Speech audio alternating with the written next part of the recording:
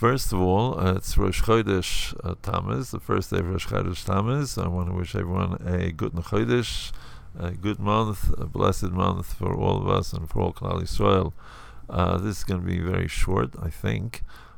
I was communicating last night, early this morning, my time, last night his time, with a good friend in California, and he accused me of wanting to monetize a certain creation of his.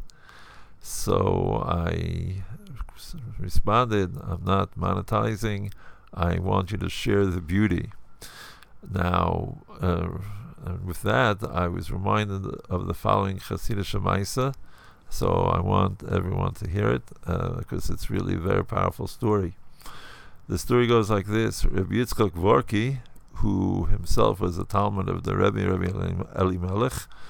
So Rabbi Yitzchak Vorki, Zichron Levracha, was once with his Talmidim, his Chassidim, and they stopped in a Kretschmer, a Jewish inn, somewhere, wherever they were.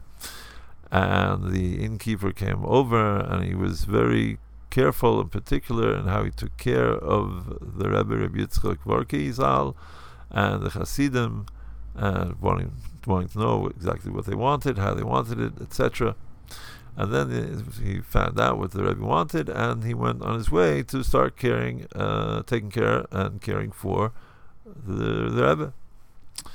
So Rabbi Yitzchak Vorki Zal said to his Hasidim, this innkeeper is Mekayim the mitzvah of Hachnosas Orchim on the same madrega as Avram Avinu. This innkeeper fulfills mitzvah of welcoming wayfarers and guests at the same level as Avram Avinu, our first patriarch.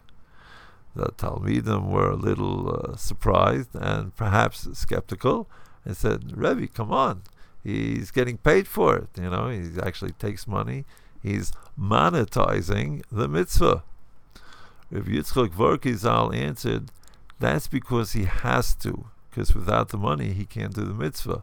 But if he could do the mitzvah without taking the money, he wouldn't take the money. That's Suchas Tzadikim Yogan Aleinu V'Kol Yisrael Amen.